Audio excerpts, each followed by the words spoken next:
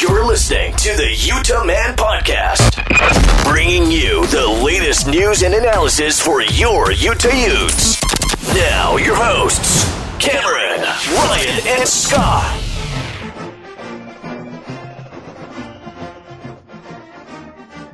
Welcome on into the Utah Man Podcast. On this episode, we got the Pac-12 tournament and wrapping up the Runnin' Utes basketball season. And a little spring football just kicked off. I'm Cameron, and we got Ryan. Hey, Ute Nation. And we got Scott. Hey! Scott's so odd. I don't know why we keep inviting him We're back. off to a rock and roll start here. Hey, I'm just happy I beat the suspension. You will not take me down. I will not be turned away. For all of you who follow My us on microphone will Twitter, not be muted. may have noticed we were threatening to suspend Scott from tonight's episode because he lied to Cameron.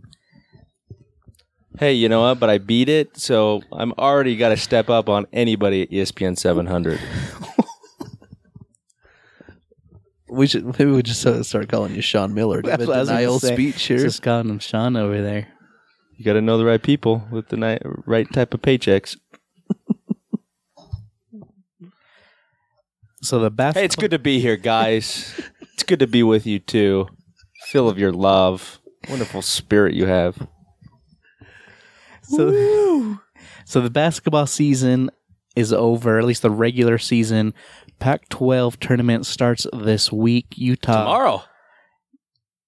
Utah got a 3 seed. Pretty exciting. They were picked 7th. It's a heck of a season when you think about it. I mean, I don't think any of us is thought coming into this season with the talent at least the talent we thought they had would finish in the third place. I mean, the Pac-12's down a little bit, I think, but still pretty remarkable. So is that it? Is it more of an indication that the league's not as good, or indication that Larry and the team really overachieved? It shows you that Larry should have been flipping coach of the year is what should have happened. He did get it in the AP. The Pac-12 must have like a mantra. Nobody from the U gets any postseason awards. It's true. It's getting a little ridiculous because there's a growing list of Gianni Paul, Nate Orchard, Michaela Skinner, DeLon Wright, Pirtle, Larry. I'm sure there was a baseball player that got screwed out of something the year we won the Pac-12 title, but nobody knows their names. So, and they're right back to anonymity. Yeah. On a side note, what is the deal? They have not. I think they are like 1-11 on the season. How do you go from the basement, awful, to you just can't lose for a season? You win the Pac-12 and you're right back in the basement. Yeah, that's pretty crazy. It's some poor recruiting. They need to start stealing from the softball team is what they need to be doing because they're good. So softball back to basketball here. Oh, is that what we're talking about? I thought we were on the spring tour, University of Utah, coming live from the office of Chris Hill. Let's talk now about cross country. I'll tell you, the strides on some of those. I'm done. 4 minutes in, and I'm already calling it a night. So Utah finishes 3rd in the Pac-12, and by a lot of experts, they're not even a bubble team anymore to make the NCAA tournament. Which is kind of a shame, because if you finish 3rd in the Pac-12, you would think that would guarantee you a spot. But they're early season. No, what guarantees you a spot is finishing 9th in the conference and not playing good basketball for 2 months. Apparently, that'll guarantee Bobby Hurley. That'll guarantee you an at-large bid. But no, the Utes. I mean, they overachieved with the talent level they had. I mean, Kyle Kuzma tweets it in yesterday how crazy it was that Larry doesn't win Coach of the Year, and they're picked to finish 7th. They finished 3rd. with no pros on this team. So, I mean, very solid guys. I mean, you look at what Rawson's turned into, what Collette did for the team, Bibbins, all Pac-12 player. No, without him, this year would have been awful. Yeah, that was a huge late pickup to secure him. And wish we had it for more than one season, but I mean, no pros on this team. Larry and this coaching staff deserve a lot of credit because it's really one of their best performances, probably coaching-wise, since he's been here in these 7 years. The downside is it's come back to bite us once again is the out-of-conference schedule, that too many low RPI teams below 250 that are just dragging our RPI down. I believe we're currently 48th in the country, which is, bubble line. And we don't have any really standout wins that we can hang our hat on at the moment, outside of Arizona at Arizona State. But as we just mentioned, they've faltered. So that win really loses its luster. That 1 point loss at Arizona, that's a killer when you're looking at sitting on the bubble. Yeah. When I look at those, and I also think a couple of the losses hurt, maybe even more. And I tweeted this out the other day, losing to, and I'm not trying to take shots, but losing to BYU, losing to UNLV, and losing at Colorado. I think just having BYU on the schedule hurts the RPI. You're going to have some losses, right? And you're going to have some games that maybe get out of hand. You don't shoot well. But when you have 3 of those, you need to have some wins that can offset them. And when you don't have those wins, those 3 losses really stand out. Well, but even if you don't get those wins, if you put a Kansas on the schedule, if you put a Wichita State or an Xavier, which, again, tried to do this year, but if you can put some high-profile games on there, even if you end up losing them, those losses to the good teams will help you more than a win against an RPI of 300. Which, is the Southwest Baptist states of the world and the schools that we play early on. I understand, there's always going to be some of those on the schedule, but to an extent, that desperately needs to improve. And there's a lot of theories out there. Larry did not want to make a tough out-of-conference schedule. He didn't know what he had. He didn't know. I would agree with probably that. Suspected Kuzma wasn't coming back. You didn't know if you're going to land a Bibbins type player. So he's probably protecting his team, but the problem is this isn't the first year we've seen it. There's been a number of years where we've been on the bubble and haven't gotten into the tournament for this very reason, is we haven't scheduled well enough. The only thing I will say to that is, remember when Coach Majerus was here? That was one thing that people would always go after him about, was having a weak non-conference, playing the Stony Brooks, whatever they're called. He still got his team into the tournament. Okay, but there's the difference there, because he also ended the season with like 3 losses most years. Total. We dominated the Mountain West Conference. So if you're going to finish first or second in the Mountain West Conference, again, in those days it was New Mexico, us, maybe BYU, maybe a UNLV. But at that point, you could get away. I mean, it's what Gonzaga does.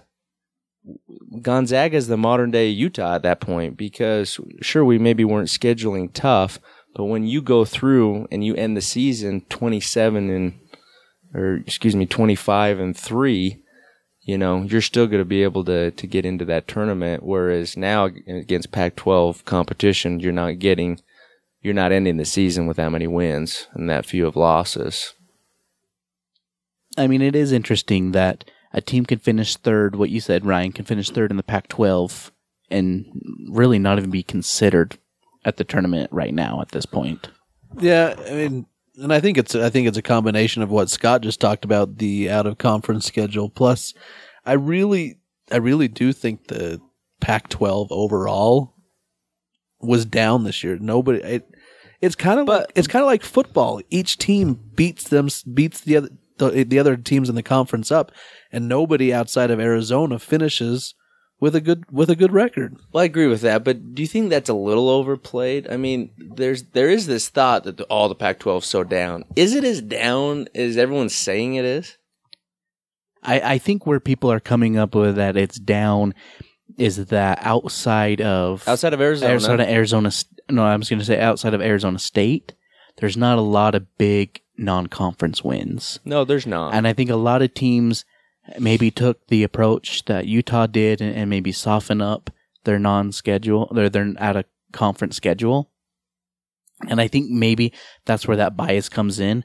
You also have to remember with the P5s, the West Coast is always going to have to play second fiddle to the East Coast. Oh, for sure. So I think that's where that narrative is coming from, is a lot of those national guys that are on the East Coast favored the teams that they cover. So my question to that is then why is Arizona State not being penalized for finishing ninth in a quote unquote watered down conference? It's true. I mean, they beat some pretty good teams early season, and then they did nothing in conference play. They've done nothing of significance in 2 months. Well, they haven't done anything since December 10th. I mean, it's if you go back, I mean, they're 2 games under 500 in this watered down league, and yet they're a guaranteed bid for the Pac-12 for the NCAA tournament. When I mean, they're not even a blue blood. I mean, we're not talking about a UCLA here. It's Arizona State who hasn't done anything in basketball. It just drives. That's where I've got the problem with. I understand. As Ute fans, we can be a little bit, we're homers, right? We get blinded by our fandom. But even taking that aside, I understand Utah's resume is not the prettiest out there. I'll agree to that. I'll definitely, they're not an NCAA team today. But see, that's the thing. I think they are. Is it the prettiest resume out there? No, it's not. And they've got a lot of red marks all over their resume. But the problem is, you compare it to other teams, there's not a lot of consistency in the arguments that are being made against Utah and for other teams. That's where I've got the problem with. I mean, you've got some national guys who've gotten into it with Ute fans on Twitter, and they're talking out of both sides of their mouth. You know, they're talking about how Washington's a bubble team. See, that's the thing I don't get. Is why is Washington a bubble team? Look where Washington finished below us. They have no out-of-conference high-profile wins. And we swept them. And we've got a better RPI than they do. And yet, they're ahead of us on the bubble list. So it's just, there's so many things out there. There's just the inconsistencies are what drive me a little crazy. But we do now know it has gone final. BYU will not be stealing an at-large bid. St. Mary's may have lost their at-large bid. Maybe that opens a door for Utah. I don't know, but it's really going to come down to how the Utes play Thursday, hopefully Friday, and hopefully Saturday. So I think one thing that bodes well for them is they are playing well at the right time if they can continue to play well in the tournament. They've won 6 of the last 7 games. And if they can, fare well in the tournament, who knows? Maybe they'll get an at-large bid. But I think also is we got to see whether Collette plays or not. Because if Colette's out, there's no way we're getting an at-large bid. And I was just going to bring that up. That's a big loss for this Utah team. Collette, during that stretch, Collette really had played his best basketball of his career. He did. He was lights out on the offensive side. Mm-hmm. Still leaves a little to be desired on the defensive end. But so the only thing I will say is, because there hasn't been any word yet from the university on if he's healthy, if he's going to play or whatnot. I walked past him after the game as he was going in the locker room and we were going in the media room. Did you blow his ankle a kiss? We are a family show, Cameron. Only for you, Scott. But he was on crutches, but he didn't have his ankle wasn't wrapped. He didn't have his ankle? Oh my gosh. His ankle wasn't wrapped. It was a worse injury than I thought. He didn't have any sort of cast. They removed it to repair it. They'll be putting it back tonight. This is what I have to deal with, ladies and gentlemen. Just let me finish this thought. it gives me better hope that he might be able to play because it wasn't wrapped. It wasn't in any sort of soft cast. That is good news because I'll tell you what. Now, I understand we went into that game with a certain game plan, and when you lose a player mid-game, it's hard to change your game plan or what you're trying to do. But that second half, the only option we had was basically try to throw up a bad 3-point attempt. We had nothing inside the paint. We didn't even attempt to go inside the paint. It was not good basketball. Chase Johnson was awful. He's still coming off an injury. Well, and Rawson apparently had the flu himself. Yeah. Larry did say he had the flu. Didn't hear that. But Rawson was a game time decision. Rawson has kind of struggled the last 2 weeks, so hopefully he can get healthy and he can bounce back. Because if we are without Collette, he's got to have a big game. The thing that kind of does worry me is Utah's bench isn't very deep, and especially with big men. Tillman played and Sealy played really well in the first half, but I don't know if they just got gassed or what, but they couldn't carry that over in the second half. So yeah, if Collette and Sealy didn't get much of an opportunity in the second half. They're so inexperienced too. I mean, the future looks bright. I mean, they're so athletic, but they just haven't had a lot of playing time this year. So if Collette can't go, already facing an Oregon team is going to be a tough task, but doing it with probably one of your better players, I'm not saying it's a loss, but I'm just saying it's a tough task. I would say at this point, if I would expect Collette to go. Now, he's obviously not going to be 100%, but I mean, this is it for his college career. He's gonna do it at probably whatever it takes to get out there. The question is, now if he can't, then you know it's really probably pretty bad. But yeah, I mean, that's a big question mark, and that's really what I think our chances of making a run in the tournament are going to depend on how healthy he is. Because, yes, we can have a game or maybe two where we shoot it well from the outside, and maybe that can carry us. But you're not going to win this thing just hoping you make a bunch of threes. So with the Pac-12 tournament coming up, I did see, kind of talk on social media and Twitter that I thought may be kind of interesting, kind of fun for us to talk about. Utah finished third. Would it have been better if they finished fourth and be on the other side of the bracket? That is a good question. Well, I mean, if you're looking to play Arizona, because basically what Utah's needing right now is a marquee win. And really the only marquee win, even really outside of USC, it's Arizona. And the only way you're going to play them is if you get to the title game, whereas if we were the 4 seed, you're playing them on Friday, assuming you take care of business on Thursday. So it just gives you an opportunity a little sooner in the tournament to get that marquee win. And quite frankly, I think it's pretty clear we match up a lot better against Arizona than we do at USC. USC is so athletic, they're long, and they've given us trouble for both games this year. Which the funny thing is, up until this point, Larry has owned Einfeld. Einfeld is Finkel. Finkel is Einfeld. Enfeld? Einfeld's a man. But up until this point, Larry's owned him. Excuse me. Yeah. Is your number still 911? But really things have switched this year. Arizona, USC's been tough. So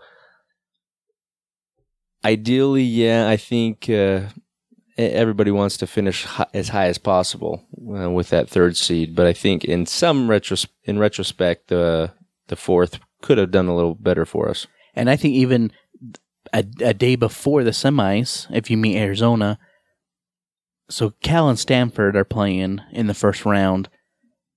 I think Utah maybe matches up a little bit better with Stanford than Utah does against Oregon. Yeah, but I'm assuming higher seeds win. We did beat Oregon at Oregon early on, and that's the only matchup we have to go off of. So I would expect, again, you never do know, especially in any type of postseason tournament. I think it's pretty safe to say Oregon is going to beat Washington State. I'd like it if not so fast, my friend. If Washington State could throw an upset there and make our path a little easier. But I don't know. We're going to see. So going big picture, kind of looking at the tournament, first game out of the gate, ASU, national media's darling right now, going against Colorado. Bobby effing Hurley. After seeing Colorado this past weekend at the Huntsman Center, you got to think Arizona State's going to win this, and then you have the rivalry game, Arizona State against Arizona, and I think Arizona drills them. I think Arizona State probably wins that first matchup too. But here's the thing, though, and you're right, they are gonna get drilled by Arizona on Thursday night. They're gonna get knocked out in either the first or second round of the Pac-12 tournament, and they're still going to the NCAA tournament. Well, I'm going to go with Colorado on this one. Colorado is kind of your Jekyll and Hyde team this year. They swept UCLA. Very true. They did sweep UCLA. They've got some they beat Arizona at Colorado. They've gotten some decent wins, but they've also have a lot of bad losses. After watching them this past weekend, I don't know how we lost to them in their place. No, they killed us. I know. They ran us out of the floor. But that's the thing is they are all over the place. They've hit their low against us. Now it's time they get back into their groove here. It wouldn't surprise me if Colorado won because the ASU's been awful in conference play. And let's be honest, ASU is nothing special. They're a very one-dimensional team. Don't have much down low. They rely on their 3-point shooting just like a lot of teams do. But they have not been playing good basketball. And they lost to Stanford on Saturday too. I mean, now granted, they probably know their NCAA hopes are on the line, so they may come out with a little different type of urgency to solidify that spot. But I would not be surprised to see Colorado roll there and get that win. Either way, yeah. Regardless, I know we should probably root for the conference and we want to get as many teams into the tournament as possible. But it's Arizona State. I don't care about them. I don't care about Bobby Hurley and this fake success that everybody thinks he's having. So I'm going Colorado. I just hope there's enough police officers there to hold Bobby Hurley back. So then the second game in the days, Cal at Stanford. I don't mean to be mean to the Golden Bears, but Cal really is one of the worst teams in a P5 conference. I see Stanford winning that one very easily. Yeah, so as do I. As do I. I mean, Cal did somewhat hang with Arizona last game of the season, so maybe they can get a hot streak going. But Stanford obviously is the better team. I would expect them to win. Probably win pretty easy. Then we got Scott's favorite team, the Oregon State Beavers, going up against the Washington Huskies. So that's the 10-7 matchup. I think Washington wins that. They have a lot of raw talent, but they have a couple guys on there that are NBA players. They do have the coach of the year in the Pac-12 conference, so I wouldn't be discounting them guys. That's kind of a big deal. Romar leaves and coach of the year walks through the door. Hopkins arrives and he's the best thing since sliced bread. Because you know what? They exceeded expectations by 2 places. With the roster of NBA talent. I'll tell you what. Don't get me wrong. Hopkins had a good year, and I realized they were not expected to do much of anything. But we weren't either. So, but I mean, just to get back to that, how big of a deal is it to go from 9-7, 10-7? It's not that big of a deal. You still finished in the bottom half of the conference. When you go 7 and finish in the top 3. I mean, even if you're picked to finish dead last and you finish 7th, is it an improvement? Yes, it is. How much does it matter when you're still in the bottom half of the league? We, going into the last game or the last week of the season, we had a shot. Now, granted, it was a small shot at winning the whole thing, but we had a shot. We were in the conversation. that's where it matters. It doesn't matter if you're in the bottom half. Who cares how those things end up?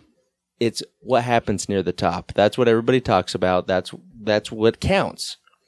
So, again, picked to finish 7th, end up 3rd, especially with the talent level and the roster.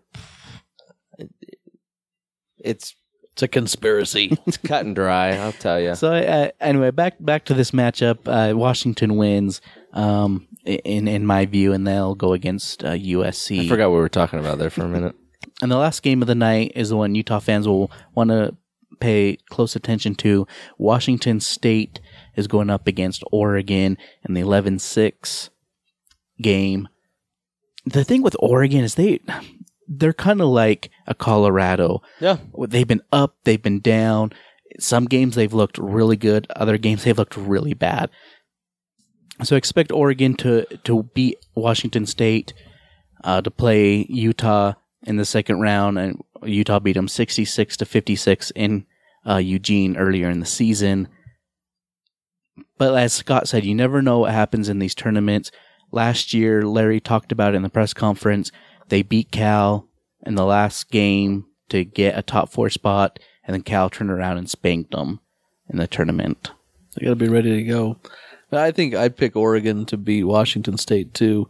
And you don't know what we're getting against Oregon. We played them early on, and we only played them once. And I remember watching that game, and we were down early and came back and won.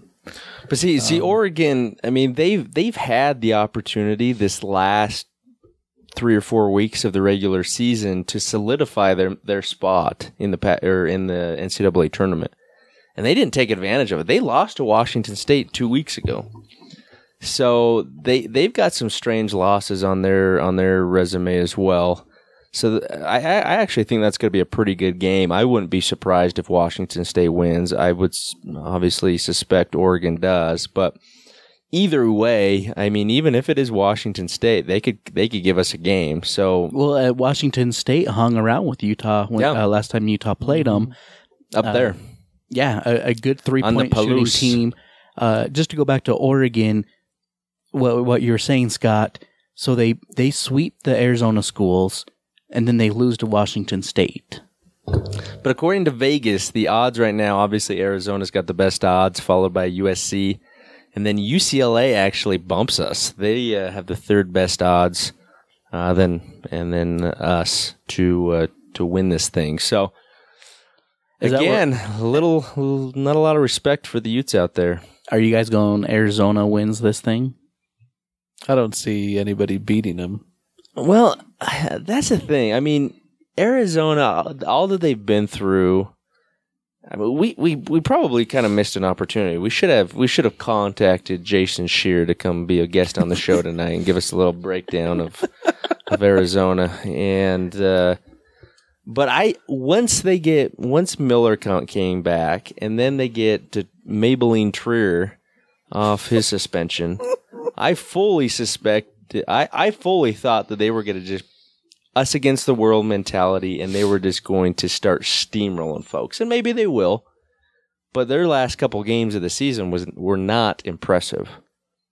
So maybe they get that going. They've got a little break. Things have calmed down for them. Obviously, they're the most talented team. If DeAndre Ayton continues to play like he is, I mean, it's going to be tough for anybody to beat him. But I think that's a good matchup between UCLA, Arizona. I think UCLA does have a shot to beat them in the semis there. But if we can get past USC, I think we've got a good shot to beat them too. But yeah, well, exactly. I like our chances. 3 games in 3 nights with our limited depth. I'm wondering if we face another Oregon of 3 years ago, where we got routed in the championship game after playing pretty well to get to that point, but we just didn't have any gas left. And so it'll be interesting. Larry usually has his guys ready to go in these tournaments, and again, to make the tournament, you probably have to be playing on Saturday. You know, my final thought on the tournament, especially with Utah, is I like how Larry has talked about what happened last year. He didn't shy away from it. He said it was a disaster. Even Tyler Rawson, I flat out asked him if the team thinks about it, if they talk to the younger guys about it, and he said yes, and it's the worst pain he's had. He still thinks about it, and he hates the feeling that happened. So I agree with you, Scott. I think this team, no whether it's Washington State or Oregon, they're going to be ready to play, and hopefully they can get that win and go on to the semifinals and face either a Washington or a very talented USC team. But totally side note here, but what does happen with Arizona? Are all of these wins vacated in a month, 2, 6 months? Because obviously Miller's standing behind, I'm innocent, I've done nothing wrong here. But if there are wiretaps out there, he's done at some point. Yeah, this investigation still has a ways to go. And, their argument that, okay, Book Richardson was a rogue assistant. Well, what they're also forgetting is their other top assistant, Pasternacki, who's now coaching at, I think, UC Santa Barbara. He's listed on this as well. So your top 2 assistants are not doing this behind your back.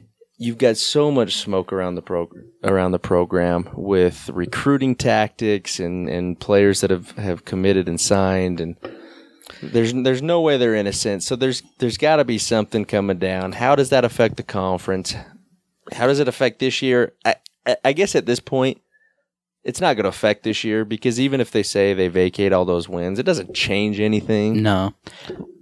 Here's my thought on how this went down. So his contract is written so poorly that whether he gets fired or not, he still gets paid.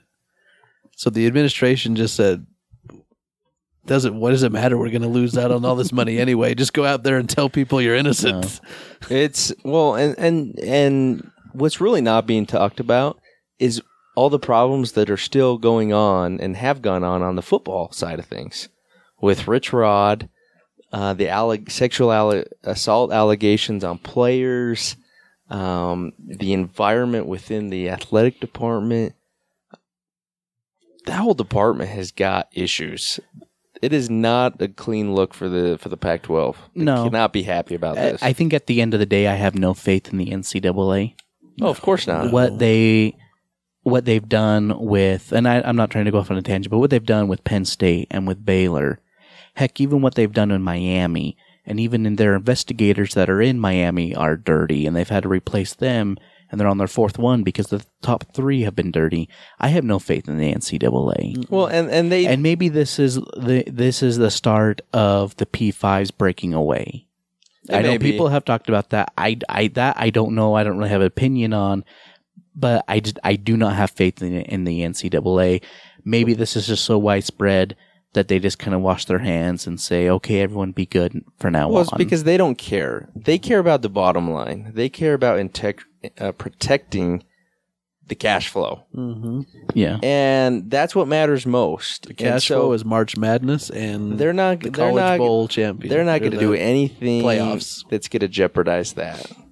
So that's where the slaps on the wrist come in. And again, if this was all NCAA backed, then yeah, of course they're going to walk on this. The problem is the FBI is involved, and that's where the hope comes that things can get cleaned up. Because, again, Utah was listed in the FBI report, but let's rephrase that. Kyle Kuzma was listed. Kyle Kuzma, that is correct. And again, it's a very different scenario where he was offered money to leave our program, not to come to our program. But by the book, Utah, Larry has stated this multiple times, and I would be shocked if it is anything different because of how, he's gone full Lance Armstrong into this, denying anything. So Lance Armstrong held out for a good decade. Yeah. Well, and if you look at their statements and with Chris Hills, it's no different from when the state of Utah brought their audit in. Oh, correct. They welcomed it. They had nothing that they felt they needed to hide. But that's why something needs to come about on this, because you need to level the playing field. You cannot continue to let these programs get away with this, because it kind of ruins the game. So the funny thing is, in conference, Arizona's been the top dog for several years and probably will continue to be. But you think about it, if these allegations are true, that they're paying guys $100,000 to come to their school. What do they have to show for it? Then a couple of Pac-12 championships and maybe a Sweet 16 here or there. Well, they don't have much, and actually one of the things that I think would help the Pac-12. Again, there's people out there who say this isn't good for college basketball in general, but I really don't care about college basketball in general. I'm more concerned about us. How does it affect us? If the NBA gets rid of the one and done rule, then the DeAndre Aytons, they're going straight to the league. Arizona loses that advantage, that ability to go out, and whether it's done legally or whether it's done through purchasing these guys, they're not getting them anymore. That right there. Same thing happens at Kentucky. Yeah. Louisville. That right wherever. there. And now you rely more on coaching. That's where we have the upper hand here, is you get guys who will develop throughout the program. There's ideas out there. If you do not go straight to the NBA from high school and you go to college, you would have to stay 3 years in college. So that protects the college game. You're getting guys in that have to stay minimum 3 years. You're going to get developed. You're going to get an opportunity to get coached by some of the best coaches. So I think that would be a huge, regardless of what happens with this FBI investigation, I think that would help Utah more than anything, is being able to get rid of the one and dones. And some of these schools, even the USCs, they lose that advantage. Well, and even Arizona State's at this point of signing those elite guys who are only staying for 1 year and can wreak havoc in that 1 year. They've got to change their recruiting styles quite drastically. Well, Scott, I completely agree with you. It would be nice if the NBA gets rid of the one and done rule. I think that will help a lot of problems with the college game in general. So I think I'll kind of do it for kind of our breakdown of the Pac-12 tournament and Utah season so far.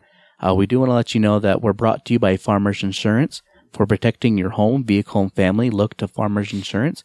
Call Scott Omer at 801-307-4046. So spring football is in the air. Woo-wee! It's good to have it back. It's good. It's always good to have football back, right? But man, it seems like the season just ended and they're already kicking off. I love it. They've had 2 days so far. Reports on the Hill is that the quarterbacks are looking really nice. And I saw Huntley's beefed up a little bit. I saw on Twitter, I think it was Steve Bartle said, it's nice to have a quarterback coach. That it is, my friend. That it is. Well, it's good to have quarterback talent, too.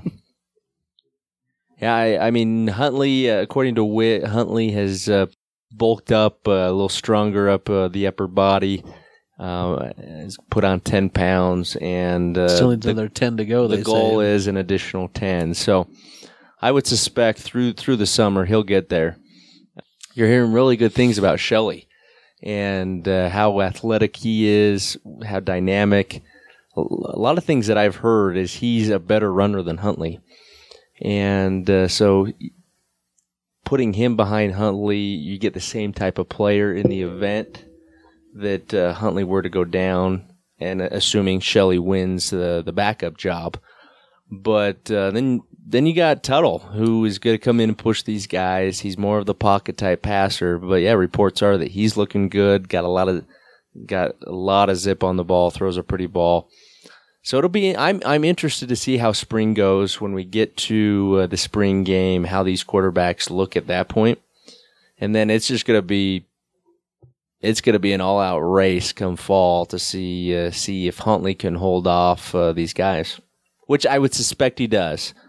But it'll be interesting to see because let's not forget, Whittingham's not afraid to make the unpopular or maybe the unexpected decision at quarterback.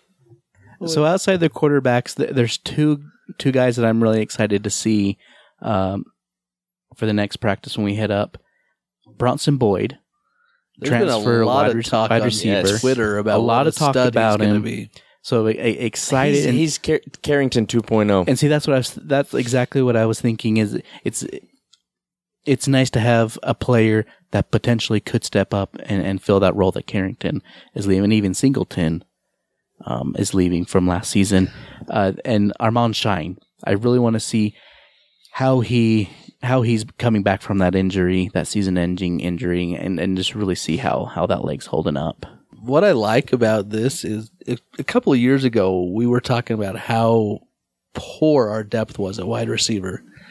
And we lost Singleton. He's going to transfer. But you think the guys who are still here, plus guys that are coming. So you've got Covey coming back from his mission tomorrow. You've got Solomon Ennis coming. Are we sure he's coming to Utah? Oh, well, you never know. But then there's talk of how good this Bronson Boyd is going to be. You've got Simpkins, who is, we know how good he is. We know how good Samson Nakua is. We know how good COC, whatever his last name is. Mariner Wilson the third. But so you look across the board, there's some serious depth now at wide receiver. You didn't even talk about Brian Thompson, who got time last year. Jalen Dixon, who redshirted last year. He's kind of more of a slot type guy. So when the bullets start flying, how do these guys react? Not all of them are going to perform. Some players are great in practice and they don't really show up in games, and other guys are vice versa. So a lot of talent and some that still has to be proven. But yeah, there's a lot less question marks at the wide receiver position than I can ever remember. And full credit to Guy Holiday for really strengthening that group. I maybe an underrated hire. I think one that doesn't get a lot of pub that Winningham made. But I'm a huge Guy Holiday fan, and honestly, that full credit to him for building that up. Yeah, Guy's been a sensational hire. He's done a great job on the recruiting trail. I think Troy Taylor's brought a lot of excitement, and he's helped land some of these guys with the system that's put in place. Since spring is the time we can all jump on and think about how great the next season's going to be, and how awesome the team's going to be. Here I go. Deep thoughts by Ryan. We know what we have at running back. They're good. We know we have depth at wide receiver. We don't know exactly what we have in some of those spots. We know we've got good depth at quarterback. We've got a bunch of, some returning offensive linemen. The offense could be pretty potent next year. It could. Well, I mean, Winningham talked about how, and obviously you would expect this, but night and day difference from last spring to this spring. They're just already more advanced day 1, day 2 of spring camp. So, I mean, they know the playbook. Yeah, they're more new. comfortable with the schemes, with the terminology. Yeah. So I mean, they're already on year 2 of a playbook, which hasn't happened in our history very often. It has been rare. And so by the time they get to fall camp, it's going to be just refining all of this and just making it crisp. And I mean, obviously we'll see how they come out of the gates, but I think there's an opportunity for this offense to be a lot better than last year. And they finished strong last year. They showed some real promise as they were starting to kind of get some things figured out. And you're going to have Huntley, who's got another year of experience, going to be a little smarter, hopefully a little healthier and a little stronger to withstand some of the hits that he takes. But offensively, I think we've got the opportunity to be the best we've been offensively since we've joined the conference. And you can just plan on it every year, the defense. You know you can rely on the defense. Look what we have coming back through for special teams. One of the best punters, if not the best punter, and the best field goal kicker in the country. Not even in the conference, but in the country. And I'm sure we'll have figured out the snapping by then. So, I mean, Alex Whittingham's moved on to coach the Chiefs now. So there's an opportunity here, and quite frankly, I think until Utah wins the Pac-12 in football or basketball, we're not going to get the respect that we really want. I mean, our fan base is so hungry to be respected, to be considered a mainstay at the top of the Pac-12. And, whatever your theory is out there, why we, all these postseason awards, we continue to get snubbed and recruiting, and we can't get all these local recruits. They're going elsewhere. If we can take care of business and win the Pac-12, it's going to change our world in so many ways that it's time to do it. We've got the team. Obviously, it's way early, and there's a lot that has to go in. But if you look around, obviously, there's going to be some surprises. There's going to be teams that are better than expected. But the Pac-12 lost a lot last year. There's an opportunity for Utah to step in and take advantage. So, big spring, knock on wood, go buy some KFC chicken buckets, sacrifice a chicken, whatever it takes. We need some good juju for this team to stay healthy, have a fortuitous season. Hot piss. So I think we're going to end on that note, Scott. Ryan, where can people find you on Twitter? At Drum and Feather. That's drum, the letter N, feather. And Scott? You can find me at hashtag hot piss or that other account, UteMan_forever. And you can follow me and this podcast on Twitter and Instagram at Utah Man Podcast. You can always find us on iTunes, Stitcher, Google Play, anywhere you can find a podcast, we are there. And we're at our home at UtahManPodcast.com. And make sure you're subscribed to us on iTunes and whatnot, because we do have interviews from spring practice going forward. So if you want to stay up to date with those, make sure that you subscribe and like. And hopefully Utah makes a deep run in this Pac-12 tournament, and go Utes. Go Utes. Go Utes. We'll be Tela Dakayai.